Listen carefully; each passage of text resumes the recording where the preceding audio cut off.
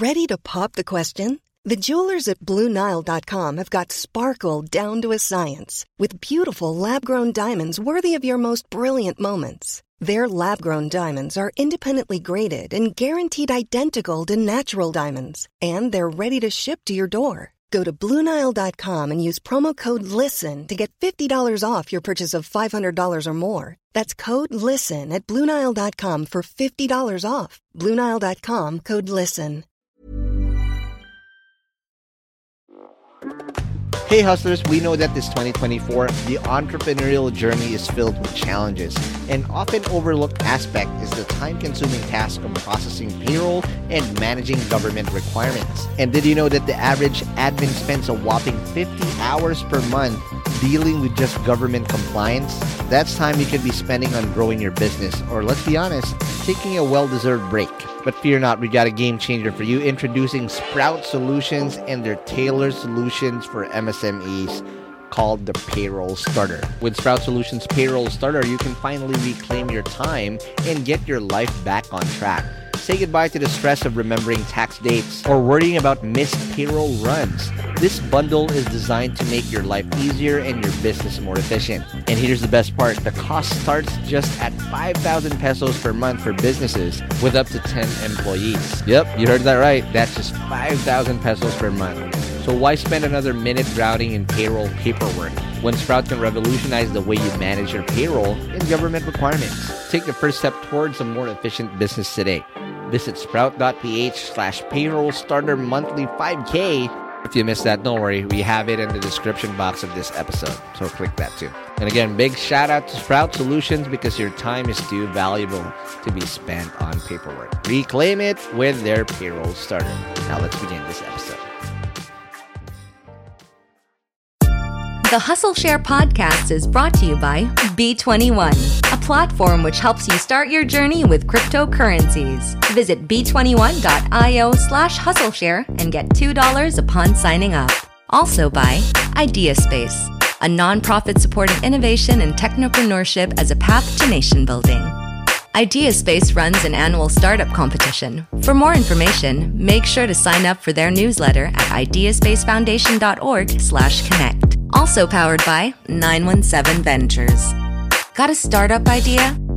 Join Velocity by 917 Ventures, Globe Telecom's venture builder program that aims to support entrepreneurs by providing up to $50,000 funding, product and tech development, operational support, and access to the Globe network. Unlock the Globe Unfair Advantage. Apply now at velocity.917ventures.com. Welcome to the latest playbook of the Hustle Share podcast. We are back after almost a year on the pandemic, and we are with really good friends of ours because we asked the Hustle Share community what they wanted to hear and what they wanted to learn if we brought the playbook format back. The last time we had this playbook, we had one of the guys here. We talked about due diligence, but today we're going to be talking about one thing that's very important in every startup out here. And we have the best possible guests to teach us how to do that. Because today, we will be having the co-founders of the #1 streaming app in the Philippines, Kumu. And let's welcome to the show, Roland Ross and Rexy Dorado, along with Joseph Acuna of Podcast Network Asia. And of course, Kumu. That is the terrible freaking intro I did. Welcome to the show, Roland and Rex. No, I like how you switched on your podcast voice, though. There's the exact. Yeah, I heard a little. There's a little bit of code switching there. The podcast on and the Clubhouse run. That's pretty cool. Yep, you have to do the podcast run because we are also recording this. And for you guys who are listening to this live right now, you probably are selling yourself short a bit because the post-production of this, I will sound like podcast Ron. But again, before I get carried away, I always ask this. Roland and Rexy, what's our play today? How to choose co-founders. Nice. I love that. And again, you guys are the best examples of the best co-founders I've ever seen. The dynamic that you guys have between you guys and also your other co-founders is just top-notch. And a lot of people in the crowd today, if you're listening through Clubhouse, would probably agree. But let's start with the $1 million question first, I guess. Why do you need a co-founder in your startup? Because this is a lot of people always ask, do I really need a co-founder and whatnot? Why do you need some? And tell us a bit about your background before you became co-founders of Kumu. Yeah, I think I'll just do something real quick. So I was actually born and raised in Los Angeles, and my mom raised me. And so she didn't really talk about the Philippines that much. So the most I knew about Filipino culture was actually through the food. So sinigang, adobo, sinigang for Sinigang Valley. And so there you go. Oh, dang, that could be the storyline. No, and so, I went to school at the University of California over in Santa Barbara campus. And one of the things about going to school there is it's actually the headquarters of the study abroad program, or the student exchange program for the University of California, and had an opportunity to go to the Philippines and study for a few months at UP Los Baños. And I fell in love with the Philippines. Yeah. So I was like, oh my gosh, this is my future. I feel more at home in the Philippines than I do in the US. And so I knew in my heart that after I graduated from school, I would go to the Philippines someday. And, after graduating, nice. I accidentally, became an entrepreneur. I helped sell an internet company. And then with those resources, I went back to the Philippines and mostly engaged in humanitarian work. And so during that time I was doing humanitarian work, I had this back and forth cadence with the Philippines, where I was an entrepreneur and a business person in the US. But when I went to the Philippines, it was mostly clean water, anti-sex trafficking, HIV/AIDS work, and that type of stuff. And so during that back and forth cadence, that's when Rexy actually reached out to me on LinkedIn, and he had founded a nonprofit organization that really inspired me. And this is something that he founded when he was on the East Coast, which was over at Brown University. But yeah, I guess I'll kind of throw that off to Rexy. So I didn't know that. I didn't know you guys met each other on LinkedIn. Wow, that's amazing. Now, Rexy, Roland talked about is the greatest LinkedIn person in the history I've ever seen in my entire life. He is teach us, master. The greatest LinkedIn researcher I've ever seen in my entire life, which is pretty fitting considering who the founder is. But yeah. That's amazing. Now, Rexy, before you became the greatest LinkedIn professional in the world, what was your background like? Yes, I was born in Dumaguete. I lived in the Philippines for about 11 years before I moved to the US. And I went from Dumaguete City to Garfield Heights, Ohio. It was just outside of Cleveland. And they're probably if you threw a dart in at a map of the US, it's probably one of the places that are more different than the Philippines, more different Midwest than the Philippines than most places in America, right? So I think the thing that we had in common was that we were next to bodies of water, but that was really it. And so I went to high school it was a school of 1,200. I was one of 4 Asian kids, and there was one other Filipino. So I kind of spent a lot of that time trying really hard to not be Filipino, trying to fit in. And then in college, kind of making my way back, similar to to what Roland was saying. I had a trip back home after my first year, saw my family again, and just started from there to kind of reconnect to the Philippines. Mostly when I was in college, it was mostly through my involvement in the Filipino American community. I stumbled into kind of running the Filipino Alliance group in campus just because there was nobody who wanted to lead it at the time. And on the other side, I majored in economics and focused on international development, and but it would mostly be the things that we'd read about and the places we'd explore would be mostly India and Brazil and China, and rarely ever the Philippines. So I didn't really get to when I was coming into my last year in college, I hadn't had a chance to really look at those two things together, right? Philippines and being Filipino plus kind of the international development and kind of global economy layer. I was never able to really explore it. And so my last year, I was able to kind of get a small amount of grant funding and bring a group of people together to build this nonprofit called Kaya Collaborative that brought Filipinos back from the US, mostly the US, some from Canada, some from the UK. And we bring them back to the Philippines for these 3-month internships with tech startups and small businesses and nonprofits and just people who are building things here. And and kind of the time. This brings us to point number 1, founding a co-founder where we had a shared passion. Because remember, earlier in my personal story, I talked about I had this life-changing experience in college where I went back to the Philippines and felt more at home in the Philippines. And here, 10 years later, meeting Rexy, and he's telling me that he created a nonprofit that takes Filipino college students to life-changing experiences in the Philippines. You know what I mean? Yeah. Like, I'm like, what? That's amazing. And we're talking like Filipino students. And this is why I'm so proud of Rexy. He took Filipino students from Harvard, from Stanford, Georgetown, where he went to school, Brown, University of London, University of Toronto. These are some of the best universities in the world, and exposing them to the Philippines and inspiring them to say like, okay, you know what? I just got a job offer at Amazon, but you know what? I'm going to quit that job offer and I'm going to try to start an AI company in Makati. Or, hey, you know what? Wow. I could be an investment banker in New York, but instead of being an investment banker in New York, I'm going to go help a family business in Quezon City. And so when he shared with me this type of stuff that he was doing, I was so inspired that I wanted to help. And I think that's one of the key things for point number one is just finding that shared passion. But yeah, Rexy, go ahead. Definitely. I guess the last bit of context is I launched that organization my last year of college. As soon as I graduated, actually like literally my graduation night, I went from I threw my hat up in the air, and then for dinner we set up a fundraising dinner to kind of launch our first fellowship program in the Philippines. So it was literally straight from graduating to trying to make this organization happen. And then I spent those kind of 4 years. For one of those years, I had a day job in BC, but for most of it, I was kind of full time on this nonprofit, trying to pay the bills through like grants and like small crowdfunding campaigns and like small recurring donations. And I think to kind of like segue that into the initial question, right, is during that time we had people who were co-founders of it. We had like some pretty key leadership people, but there was at the end of the day, it was kind of like an organization that mostly because of like my own mistakes or things that I overlooked, or just like where I was at the time as a leader.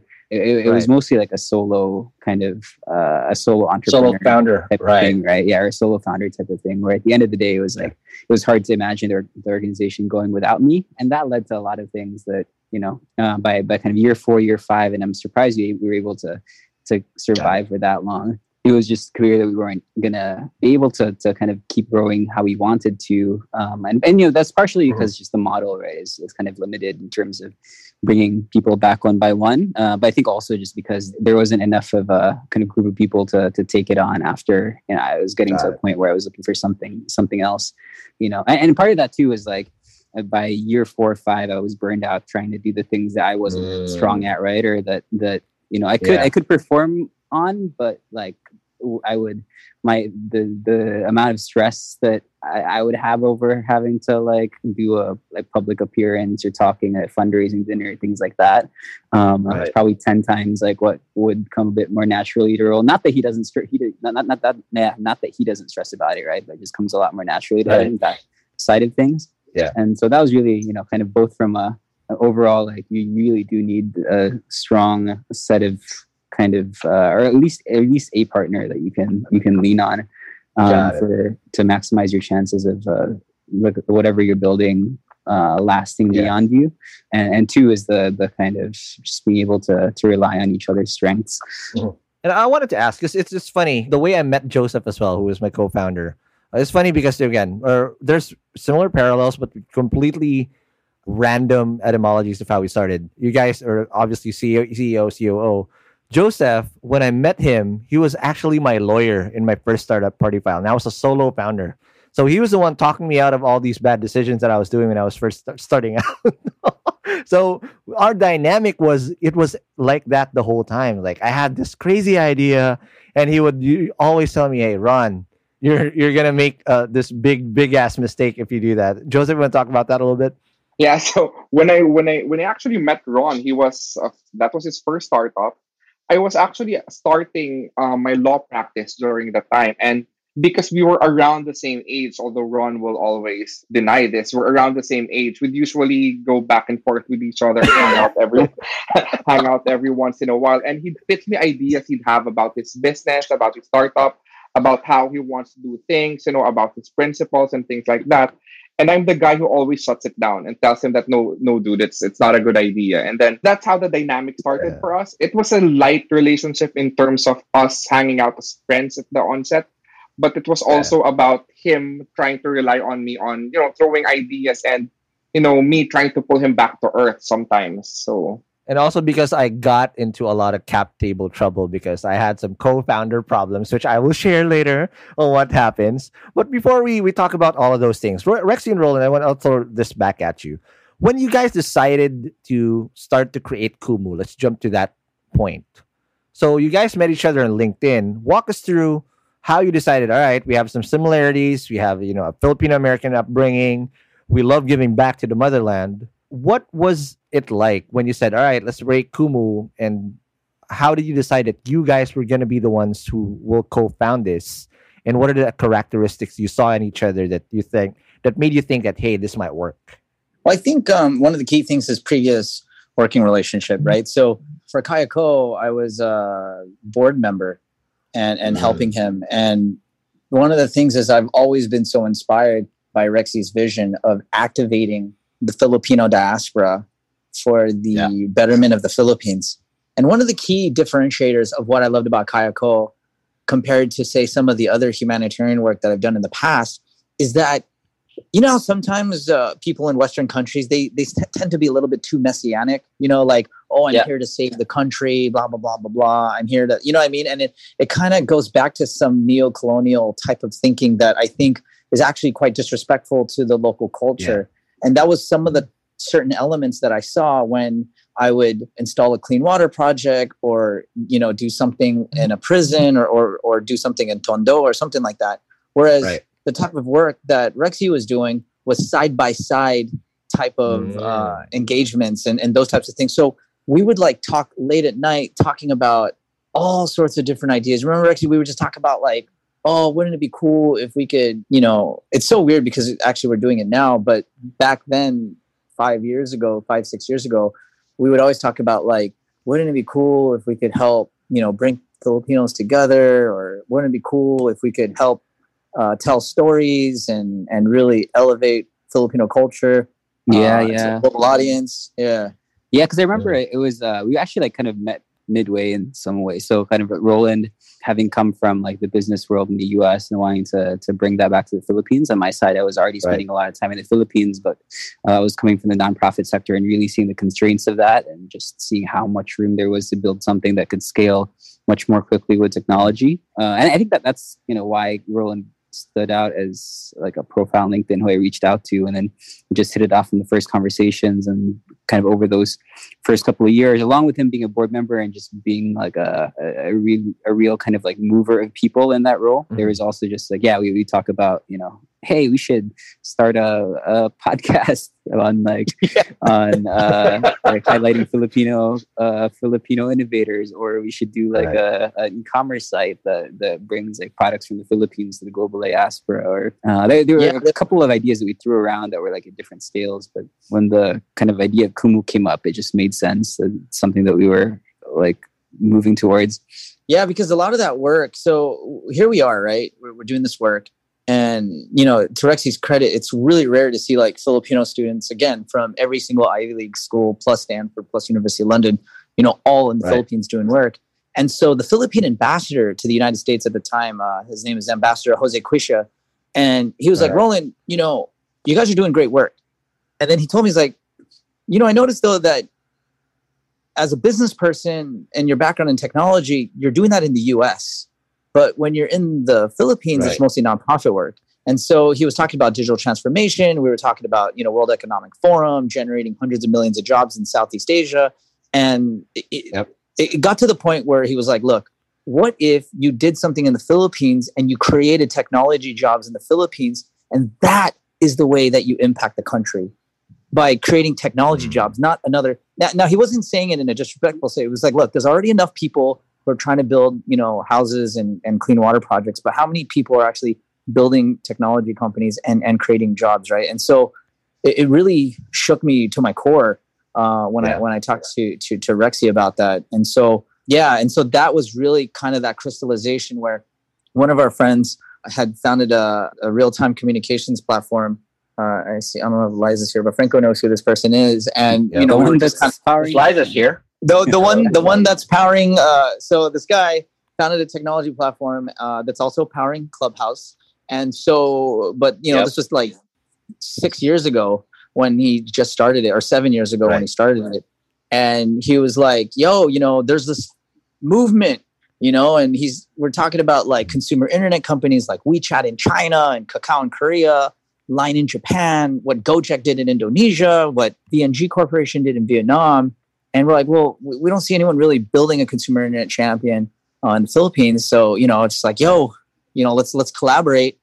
And, when talk to Rexy about it, that's when the idea started to really percolate. Like, what would a consumer internet company that prioritized Filipino creativity look like? And then it just kind of started for Rexy, at least several months. We were just kind of talking about ideas, And how did you guys define the roles? Because that's also the struggle of a lot of startup founders from the get-go, right? Everybody comes in with a certain kind of skill set that they bring to the table, and also their experiences and also their biases.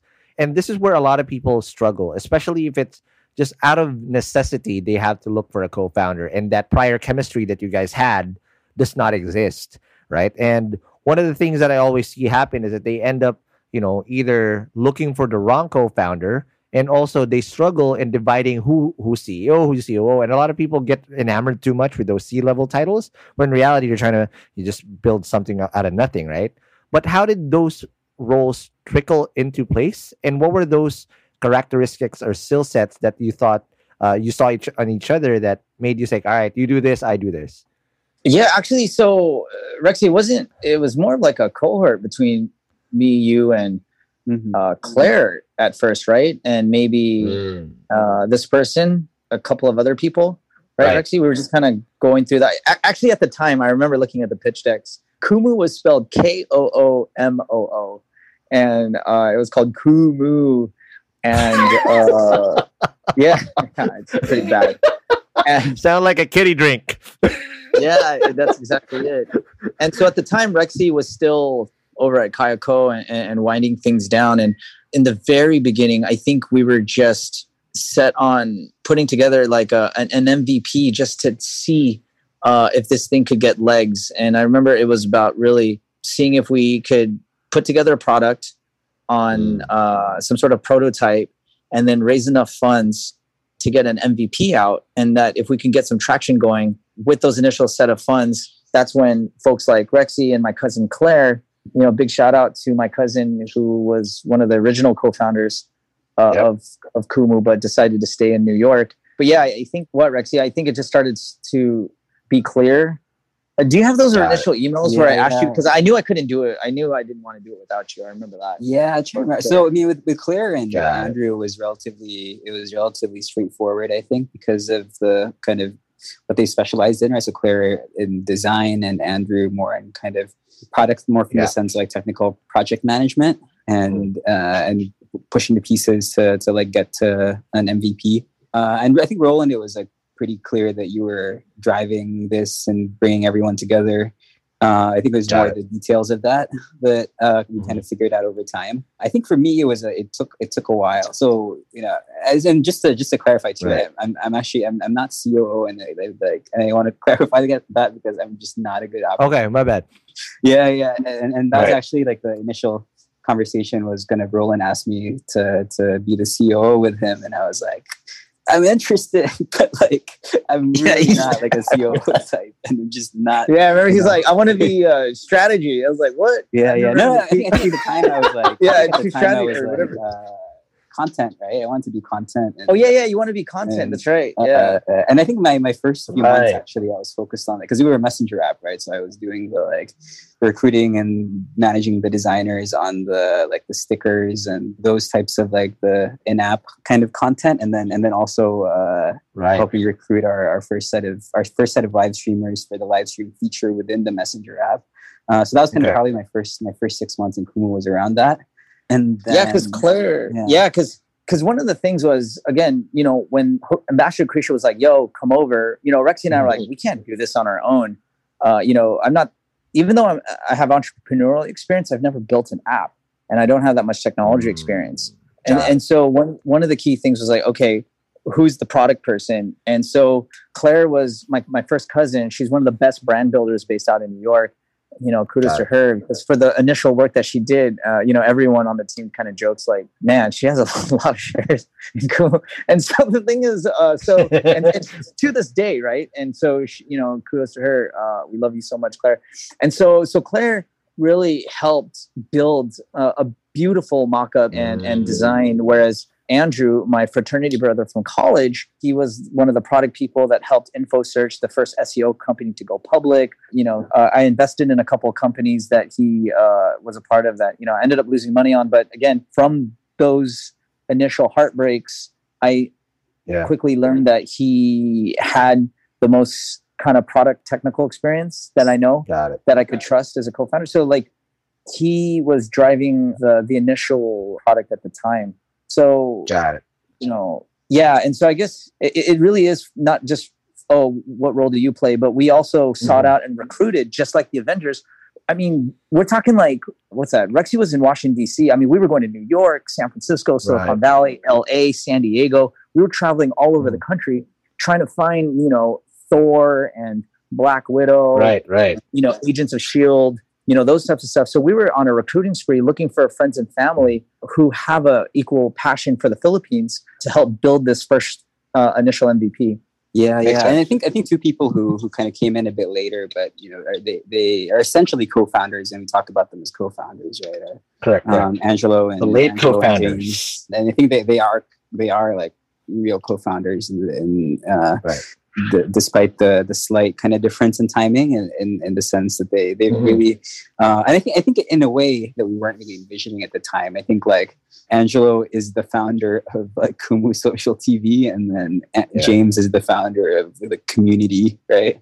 And absolutely. They really built those kind of their own institutions almost within Kumu the company, and Kumu the app.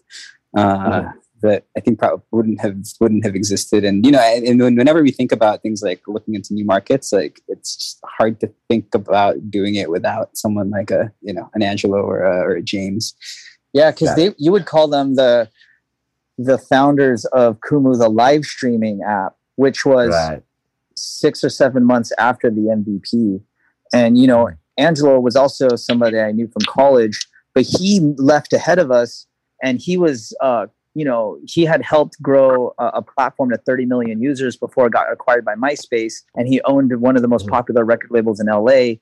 But then he moved to the Philippines to open up hotels. And I don't know if anyone is familiar, but he founded Black Market, Bad Decisions Wednesdays, Finders Keepers, 2020, all these like crazy nightclubs. And so he was the first person that I called, because I said, okay, if we're going to launch an app, and most of the Filipinos are, mostly Gen Z and millennial, I'm like, who's the coolest person that I know in the Philippines? So of course I picked up the phone and called the owner of Bad Decisions Wednesdays to introduce me to some people. And that's how we met Vicky Herrera, Michiko Soriano, and all the others, Actually, I remember too, Rex, you remember through Rembrandt, that's when I was talking to Isa as well, Isa and Ben from Bookie and Isa Calzado at the time, asking for advice. And Isa also introduced me to Vicky Herrera because they had founded She Talks Asia at the time. Too. So a lot of like these conversations and recognizing like, wow, Manila is that whole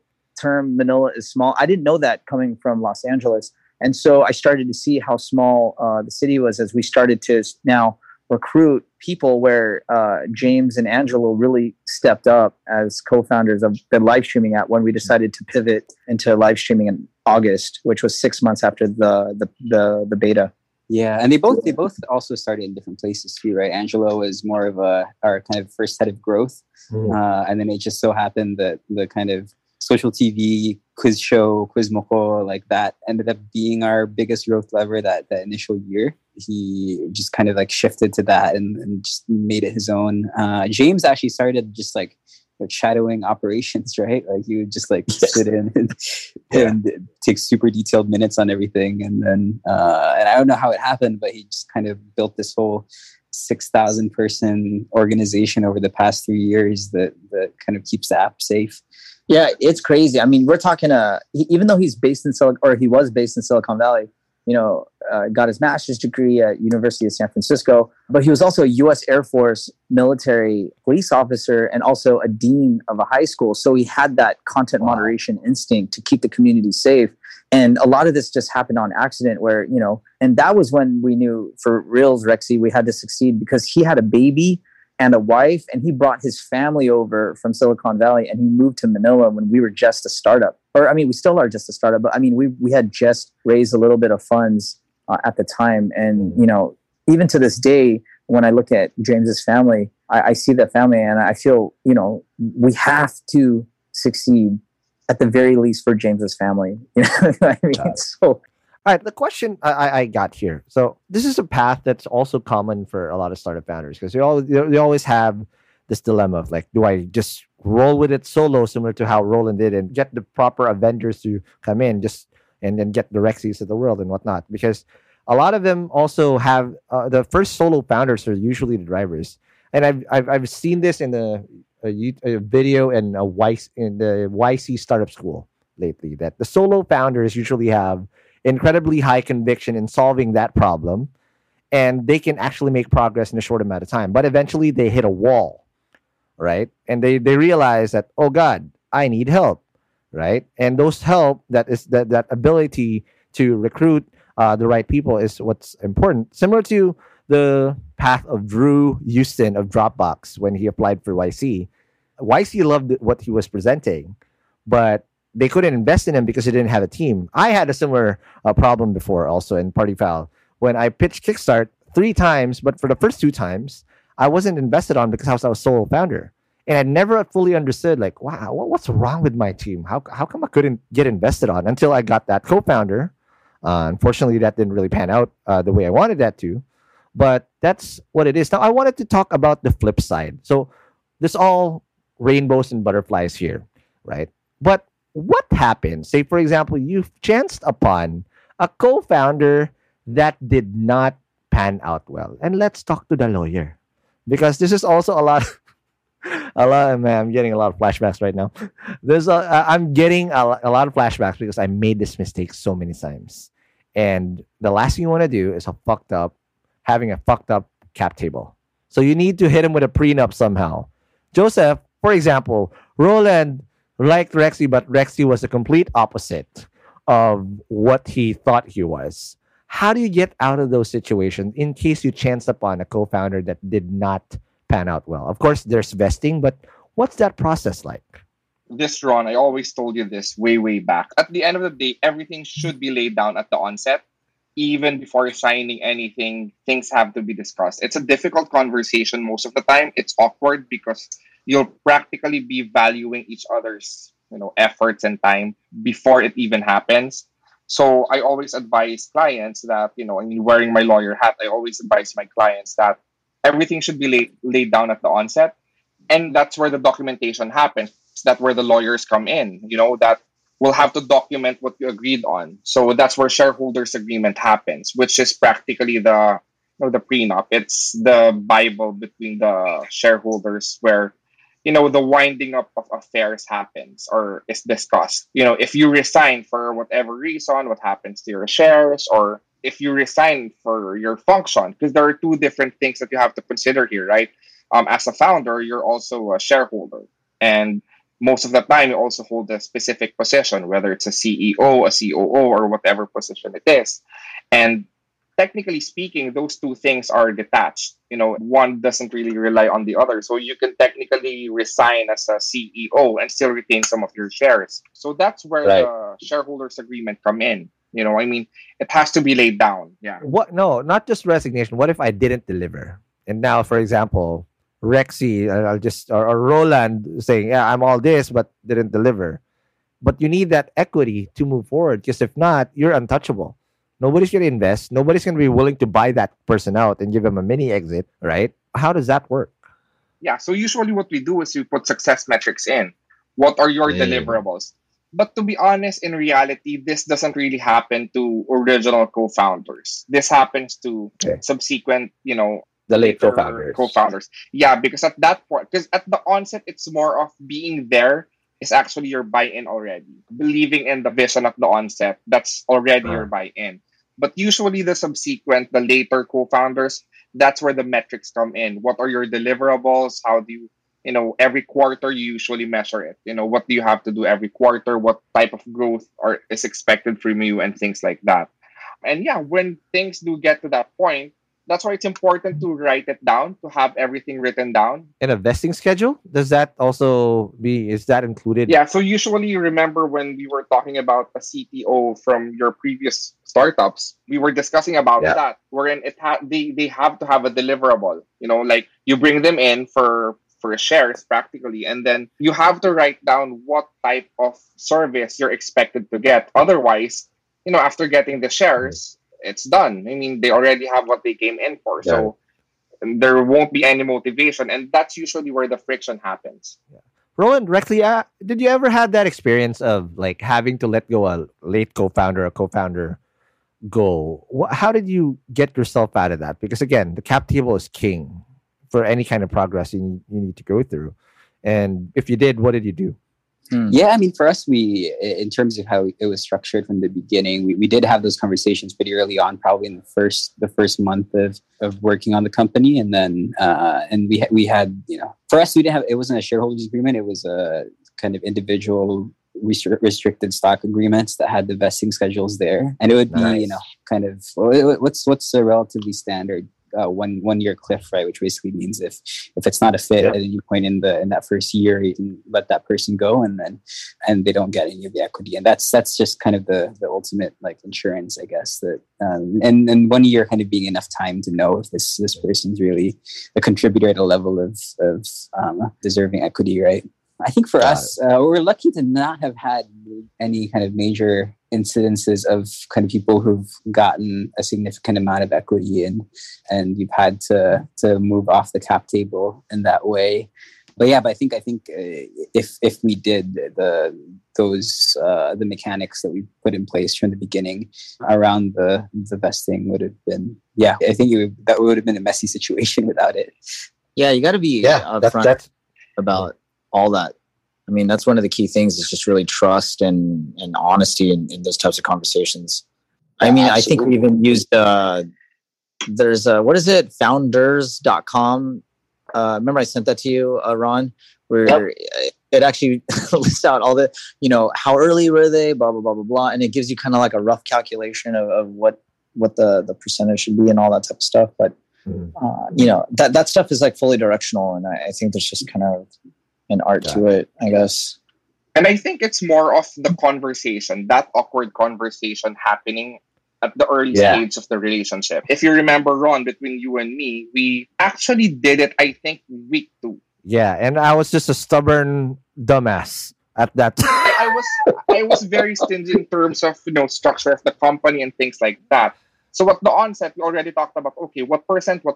Okay, to be honest, I don't even remember us talking about what expectations we had of each other.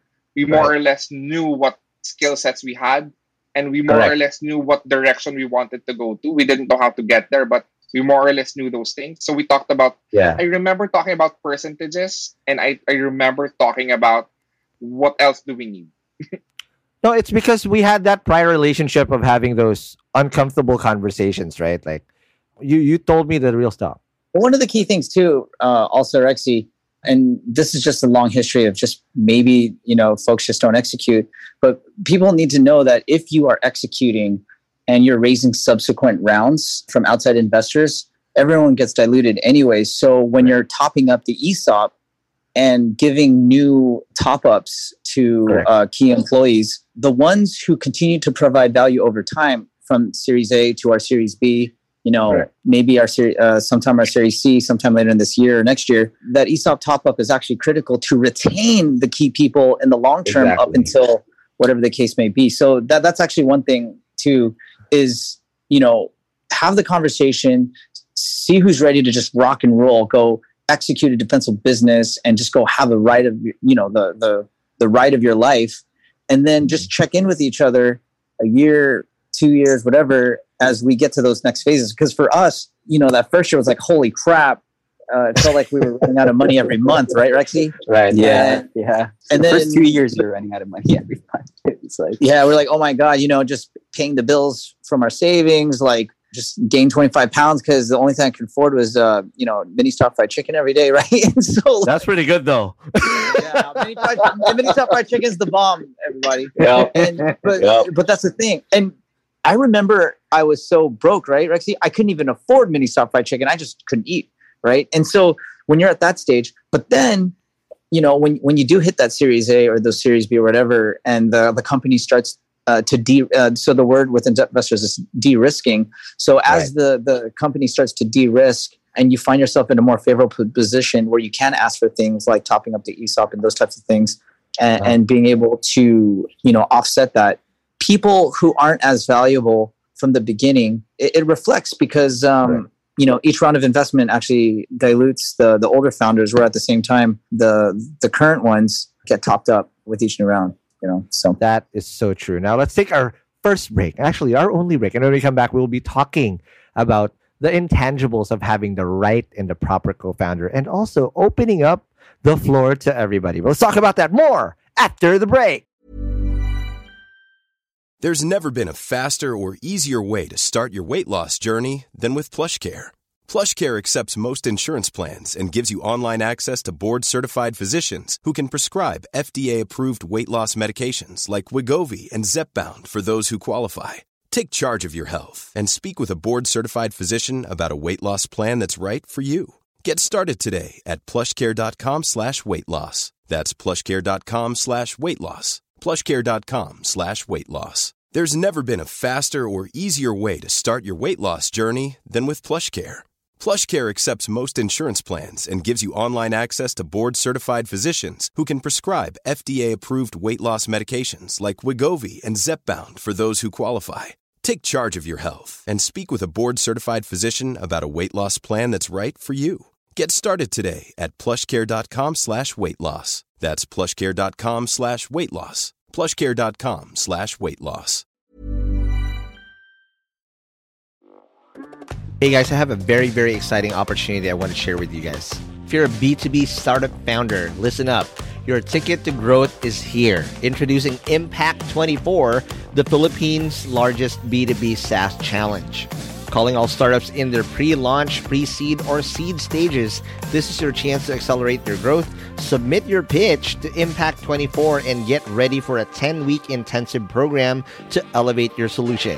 What's in it for you? How about up to 500,000 pesos in MVP project support, exclusive credits from industry partners, personalized mentoring, and a shot to pitch at SaaSCon PH, the country's biggest SaaS conference this April. But you gotta hurry up because submissions close on January 26, 2024 already. Don't miss out on this opportunity to take your startup to new heights. Apply now at SaaSchallenge.ph. That's SaaSchallenge.ph. And good luck, and I'll see you guys in Impact 24. And we're back in the break. We're still with Roland Ross, Rexy of Kumu, and then Rexy Durado of Kumu, and of course with my co-founder, Joseph of Podcast Network Asia. But we talked about the tangibles, having the difficult conversations and whatnot. But I think the test of a real true foundership or co-foundership is when you are at the valleys, per se. And again, looking back into that YC video, which I will link in the show notes, by the way, in hustleshare.com.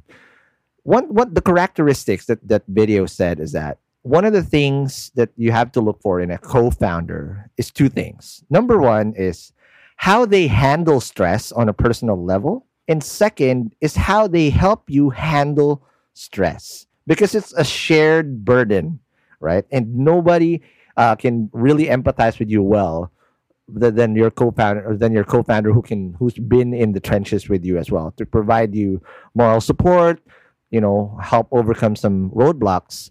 In your dynamic, Roland and Rexy, can you guys share, whenever you're at those mini stop moments, you're barely making anything, you're trying to keep the lights on. How do you know you have the right co-founder, and how did you help each other overcome those stressful situations from an intangible point of view?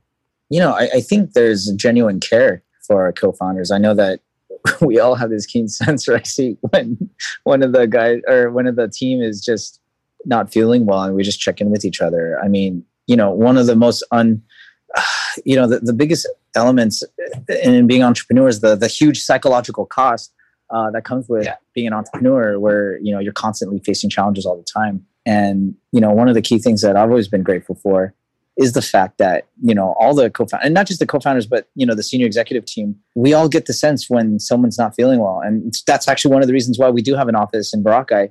Because when someone is freaking out, we just send them over there. You exile them there.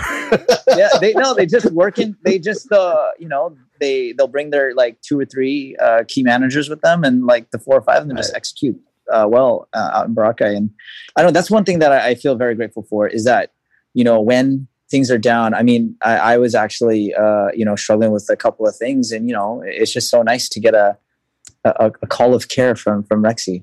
So I'll leave that to Rexy. Yeah. I mean, I think part of it too that makes it a bit easier is having been working with this group of co-founders long enough, and in Roland's case with Angelo and James and Andrew, you guys have known each other for 20 years, right? So there is that kind of that history of just things that you've built, like a bond that you built together. But I think at the end of the day, like just being able to trust the others, to not only like from a personal level, but like trust them as like great leaders and executors, like just makes those valleys easier to kind of go through. And yeah, we've had those moments where there's just things that we couldn't figure out for a while in terms of growth or retention or organizational issues, but you just had kind of enough trust in the person, whoever it was at the time, that had the ball, right? So they get it there. I mean, like when we were closing our Series A, we were literally like are running out of money, had to push a lot of things back, and I'm grateful that there is like the leadership team had enough kind of trust in me to kind of get everything past the finish line in time enough. So I think that's kind of one aspect of it. On the other side, so what Roland was talking about is, I think like moments I think about are like, I don't know if Roland, you remember when we were doing the kind of in that first year, we were leaning into the quiz shows as that growth engine because it had gotten us there. And I cursed at you guys and slammed the door. Yeah. We were about to pull the trigger on the $1 million peso game show. Right. I was so upset because they were going to pull the trigger on $1 million peso game show, and then we were going to have what was her name? She was really nice. Christine Reyes. Yeah, Christine Reyes. So Christine Reyes, she's an actress. And so it was like all this hoopla of like having her host, she's going to give away $1 million pesos. And I was like, and I just like lost it. And I just said the F word. And then I slammed the door. And, I was being a little biatch. Yeah. And I think that the root of that was something like pretty real, which is like, this isn't what we're trying to build, right? And we knew that kind of across the board. We didn't come here to build a game show app, but we also kind of saw from the data that it was like the best way, our best bet to get to the scale that we needed to get to in order to have the kind of community kick in and the virtual gifts kick in, all of those things. And I don't know how we, I think it just kind of like, yeah, because like, Go ahead. Yeah, and I think that's what's so cool, right, about having trust and honesty is I could say that and then come back into the room and then we'll just have dinner and just kind of talk it through. And the cool thing was, it was just like, you know what, F it, let's do it. And what ended up happening was we actually built a user journey funnel of, okay, cool. It was a huge acquisition where we had a lot of people come in and then we funneled them in. And wasn't that like one of our biggest spikes in community building, because people were going into, and we started seeing the first semblances of live stream communities occurring, because so many people had downloaded the app trying to win $1 million pesos on a game show that I swear I thought was the dumbest idea. But, it actually worked, and that's why. Oh, and also culturally, that's something too that's so key is data-driven decision-making takes debates out and literally takes a little crybaby like me and says, Roland, shut up.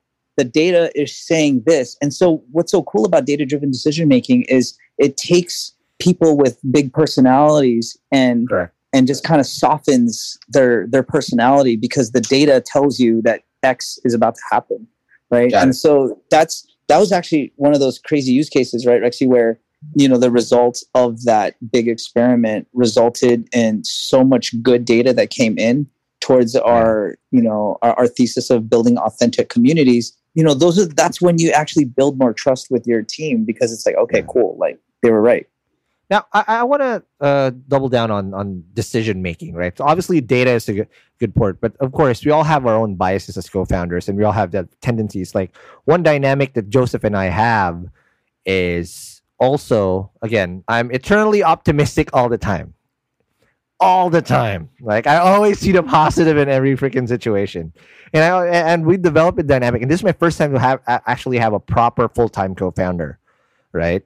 And I always ask him, Joseph, talk me out of this. What am I not seeing right? Do you guys have what's that dynamic when on the flip side, when you're down in the dumps, you're trying to cheer each other up.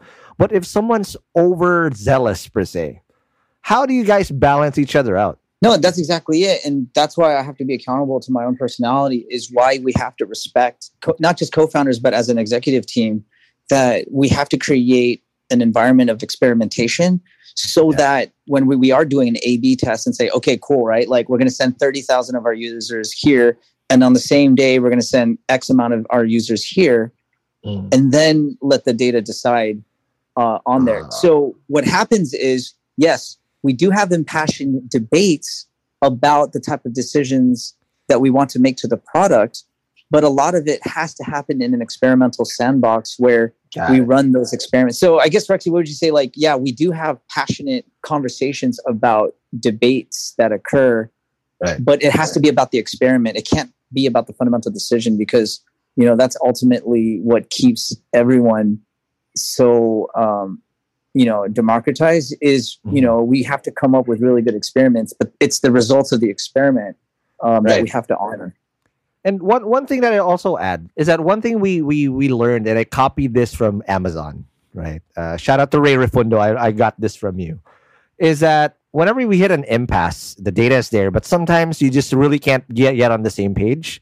We copy the disagree and commit rule from Amazon, right? It's like, Joseph, I know you disagree with me, but please disagree and commit on this with me, because if we do fuck up, it's on me. My ass is on the line.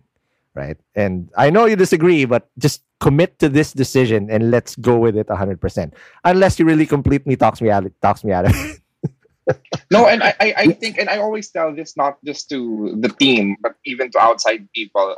Between Ron and me, more or less we have the same North Star. We know where we want to go. It's the execution part that we usually struggle with. And that's where trust comes in and communication comes in. Because at the end of the day, Ron will tell me if he's half-baked in an idea, and will tell me, okay, throw me some negative stuff if this won't work out. But yeah, at the end of the day, also, it's data who's king in Podcast Network Asia. So we always rely on that. But basically, what we do is we just talk ourselves. That's why I freak out when we're on the same page. Like, what the fuck? Are you serious? We're on the same page. Where's the debate, Joseph? Huh? So, all right, guys. I know we want to talk about more, but we're almost running to an hour, and let's open the floor to the rest of the listeners here who graced us their time, and also will end up in the podcast when this goes live in a couple of days.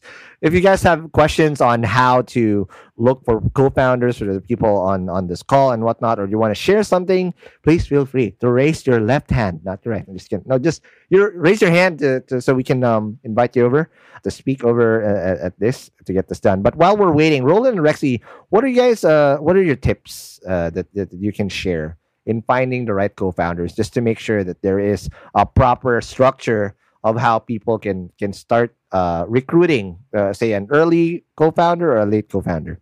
If you want to be completely honest, Rexy, I'm so sorry, but we didn't even care about the term. I'm sorry, Ron, but it's like we didn't care about the title. You're right. Like, got it. We didn't even call ourselves co-founder. I even hate the word CEO. I think it's the dumbest thing. Yeah, same. Us, it was just straight up, right, Rexy? We were just like, he was you were strategy, right? And you first started out as content, right? And then you were strategy after that. I mean, I didn't even call myself CEO. I think my title was community builder, actually. And so we were just looking for people who were like down to do this cool thing. And then, I don't know, I guess like as as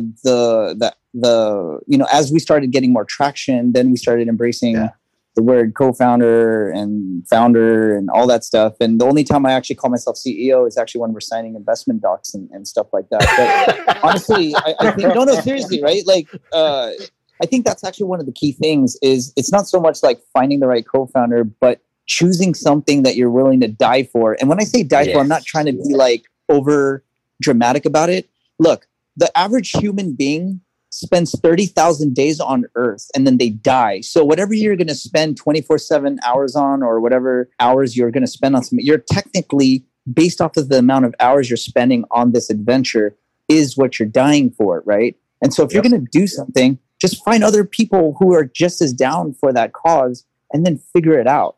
Because it's too early to worry about these titles because you don't even have any traction yet. You don't even have product market fit yet. You know what I mean? Like, dude, our first thing was a messenger app that no one cared about, right? So, like, I think it was really about finding something and generating some traction. And, you know, I and just being super lucky that, you know, we found people who believed in us. You know, I see folks like Carlo and Liza here and Franco and Santi, you know, who invested in us. And it's just like, okay, cool. You know, now we are getting some semblance of, you know, a business idea, a business model, building traction, And then that's when the title started coming. They were thrusted on us more than we actually creating it. I mean, Rexy, even to this day, you refuse to be called president. So, you know, yeah. That's amazing. And again, also, I think from the early stage teams that what I see often, because I also mentor in Kubo, right? And some other stuff. Again, just trying to pay it forward. I see a lot of early startup founding teams have a lot of redundancy on a certain skill. So for example, there's 3 co-founders, they're all devs. It's like, dude, this is going to be Samsung Tech in K-drama startup already. Right? You need to diversify and look for those people who are complete polar opposites of you, but also share the intangibles, right? That can talk you out of bad ideas, that share the same respect, share the same culture, and the same DNA, I guess, to really create that environment. Yeah, I don't know, Rexy, you could probably better articulate, you know, what people should be looking for, because I just realized I just went off on a completely different tangent. But no, I think sorry, I just went in this like a random spiritual missionary type thing. So yeah, my bad. I can't remember the initial question actually. sorry, my bad. I think that was no. What's your tips? Sorry, there was no tips sometimes because. I guess one of my big things just for the startup community here in the Philippines is not to get so caught up in being a startup founder and then it turns into pageantry. That's the worst thing that you could do, because if you're focused on the pageantry, you won't focus on the defensible execution needed to build a sustainably growing business. You know what I mean? And to even do that, you know, first find something that you're willing to die for. Sorry. So yeah, anyways. In fairness, Roland, that makes sense. You know, look for something you're willing to die for, and look for people who's willing to do it with you. So it's still in the same pace that Ron was asking, so it's okay. Okay. Who's willing to drink the Kool-Aid, whatever that might be. His opinion. While we're at it, what's the worst case scenarios, Joseph, that you've seen in a co-founder breakup? Because it's all not, again, rainbows and butterflies, and you've seen the worst of this all because of your previous life as a lawyer. What's the worst thing that can happen if you don't get this right? To be honest, I looking back in my previous experiences, I've seen one very messed at least in startup. Was it me? I'm not going to name names, but I had a client before that actually gave up a bunch of stuff for free dev work and didn't get the dev work because he already gave everything up.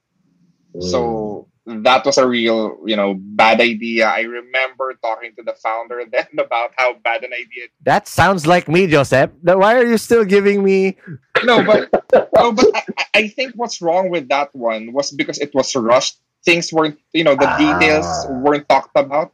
So the expectations were quite different. I assume for the developer side or the co-founder side, they were thinking that, okay, we'll just be here to support. And for you on your end, you were thinking, okay, they'll help me step by step. And Right. then the moment you gave up those shares, it was a done deal. You couldn't take it back anymore. And there And was there actually wasn't a vesting. deadlock. And there was a deadlock at that point, right? I mean, you Oh. couldn't get back your shares. You couldn't get them to sign stuff. And, things can really get messed up if you don't go through the process of talking about those details so yeah. I mean, more or less, most of the clients I deal with, they more or less have a verbal / written agreement already. We just help Yeah. document it, But there are some cases like the one you had where Mhm. nothing was written. Everything was assumed until, that's where the confusion happened. So Got it. Now, since while nobody's raising hands at the moment, how about late co-founders? How do you structure those types of deals, Roland and Rexy? Also, you guys have a pretty much good core team. How do you define someone who's worthy of getting shares on whether through ESOP or through again a significant chunk? Because obviously, as you raise rounds, that needs to be bought, and it's also in the best interest of your cap table or your investors that no equity shall be given for free. But if you find that rare being of someone or an employee that deserves some employee stock options that needs to vest or can be co-founder level at a late stage, how did you guys structure those deals, and what's the dynamic like with those people?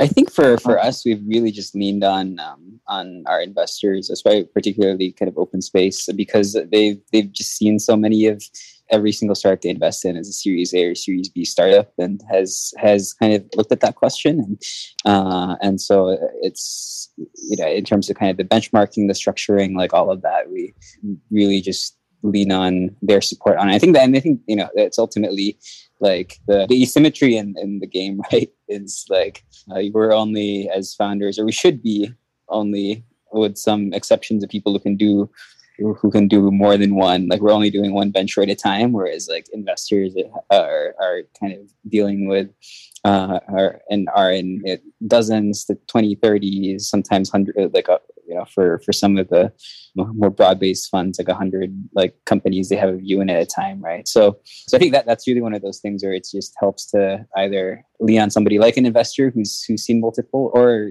an advisor or a team member who's been through it before. And yeah, and then that was just like kind of specifically for us. With each round, with the Series A, there was a kind of our first formal ESOP plan. With the Series B, kind of or with the kind of ongoing Series B conversations, like an expansion, a slight expansion of the ESOP, and then with that, we kind of like allocate it into who are the key people that we need to get us to the next stage, and also who are the people who've been with us, right? That have made a really significant impact that we need to both kind of reward and incentivize for the next 4 or 5 years.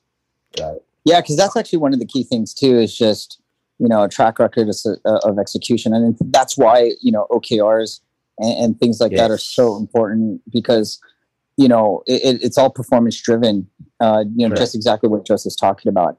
I see, oh wait, I thought I just saw Dana join. Rexy, I was just about to say, like, Dana here. So like Dana here, who's one of our shareholders, right? So, she far and away was one of our top executors, and as a result, she's a shareholder in Kumu, and wait, is she in the room?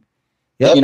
I see her. Where's she at? I thought I saw her, but definitely someone like someone like her is definitely yeah, because just from her experience at Zalora, helping Wanola with their Series B and Series C, and then most recently at Instacart, and her just quitting her job in San Francisco and making that move to the Philippines to work with us. I just think that that's the type of leader who will be eventually a founder of her own company.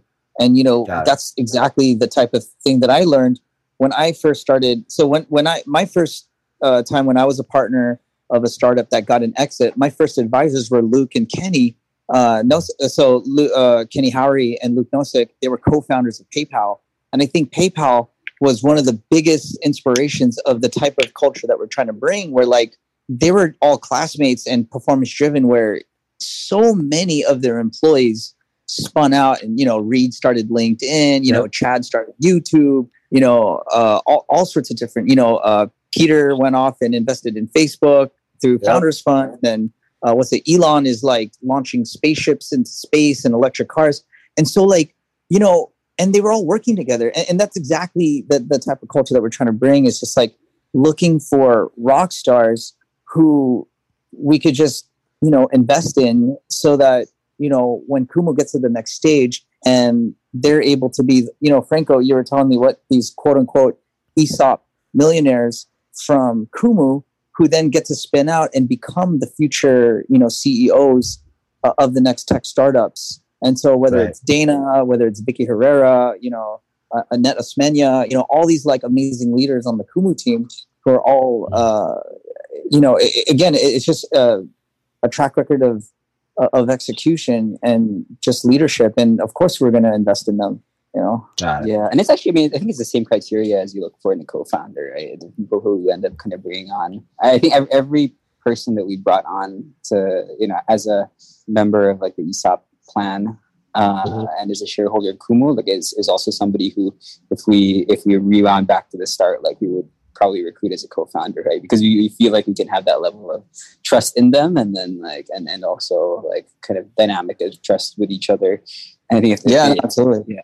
All right, now I pulled someone out of the crowd, just right into this warp zone. A former guest also of Hustle Share, who's a big proponent of the Sinigang Valley movement. But I wanted to talk to you, David, Davo, about your experience also being a co-founder of multiple startups. Now, you built it out and you built another one. But on your experience, Davo, what were those characteristics that you usually find yourself working with? Because you're coming in a CTO majority of the time, right? Unless that has changed, you usually pair up with a business guy. What are those things you usually look for those co-founders that you work with? Okay. First off, I'm on the road, so forgive me if my signal's bad. But one thing I look for when I'm partnering with different partners is the vision for the company that we're trying to build. So I think for James, Fernando, and Shirtley, we were trying to build an e-commerce platform for shirt designers. And so I wanted to see how far he wanted the vision to go, and I also saw how this guy could execute. So it's different with James because James actually approached me. So it was a cool reach out. And I said, okay, let's have a couple more talks. Let's see what Shirtley can do. And at that time, I wanted to finally start a startup and join, besides just watching and reading about it. Right. And we hit it off. Yep. But when it came to my second startup, Expanse, Josh and I think Josh had a really good track record at SM. And he was working for the C's, and he was bringing in clients he was filling up SM Aura and SMPF, and he just had all these relationships with people. He was telling me about how he got to talk to the guy who bought in Uniqlo, how he built a relationship with them. And at the time, Josh knew what he was talking about when it came to, and he wanted to merge into tech startups. So from then, we had a lot more conversations, and then we said, okay, here's what I'm going to do. I'm going to build a tech. You're going to help me build the business for it. So when it came to bringing stuff on the table, it's pretty equal. Right? Nice. That's amazing. Again, thanks very much. And again, sorry for pulling out of the road. Stay safe on the road. Guys, unfortunately, we've been talking a little too much, and we have to wrap this baby up. Again, Roland, Rexy, and Joseph, thank you so much for joining us today. Hopefully, you guys learned. Again, this is going to be live on the Hustle Share podcast in a couple days, and this is going to be coming, so immortalized. And that's what we do now.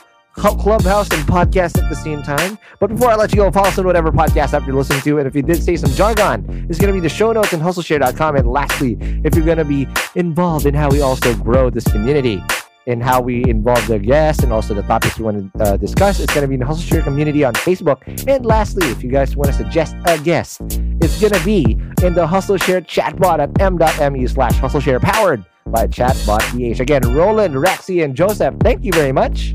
Thanks, Ron. Yeah, thanks, Ron. Sorry, I've been clicking on everyone's profiles. Join Google. I'm looking at like, oh, dude, we need a UI UX person. Oh, we need more things. So I'm just clicking on everyone's profiles to see who we need to send LinkedIn.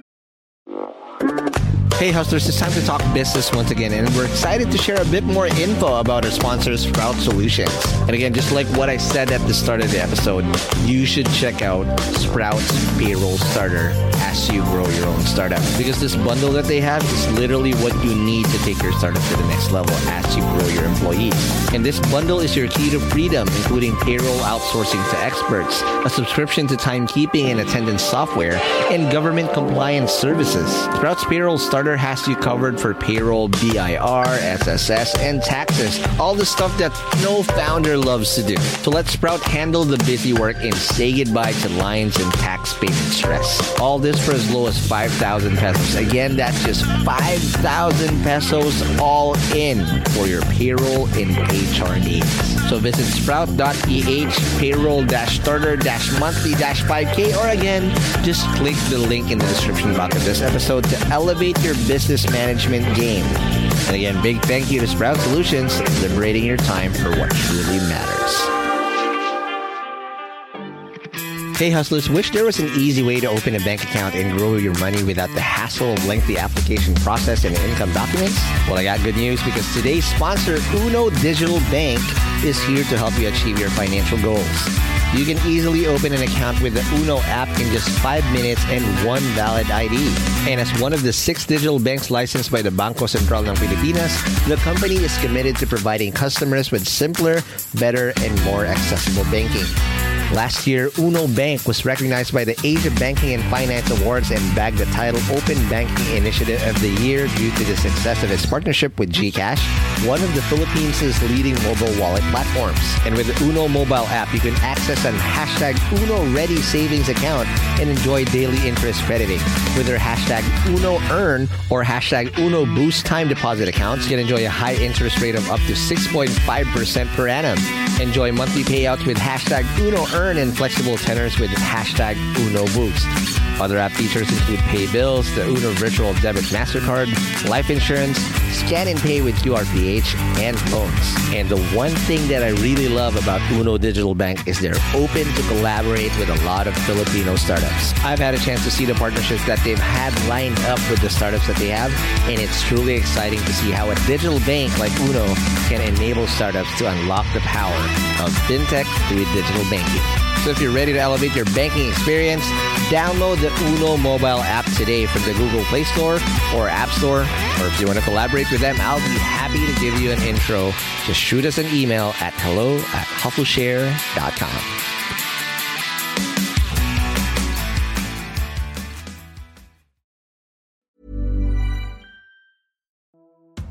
Hey hustlers, I hope you're having a great 2024 so far.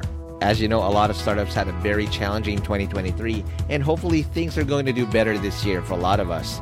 Not just because it's the year of the dragon, but also because our sponsor Dragon Pay is here to help your startups process payments in the most efficient way. Established in 2010, Dragon Pay empowers businesses of all sizes to accept and disburse payments through secure and convenient channels, giving your customers the flexibility to choose the payment method that suits them best.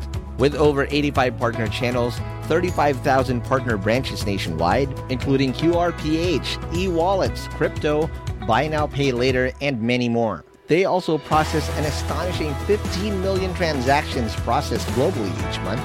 Dragon Pay is your trusted choice for online payments. And here's something to show you how legit Dragon Pay is. Dragon Pay was named FinTech of the Year at last year's Philippine FinTech Festival in 2020. So let's make 2024 extra prosperous for you and your startup in this year of the dragon.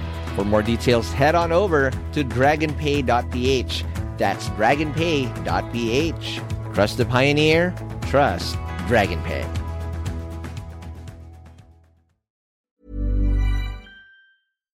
Recruitment emails. Oh, sorry. All right, and I'll see you guys in the next episode. Peace.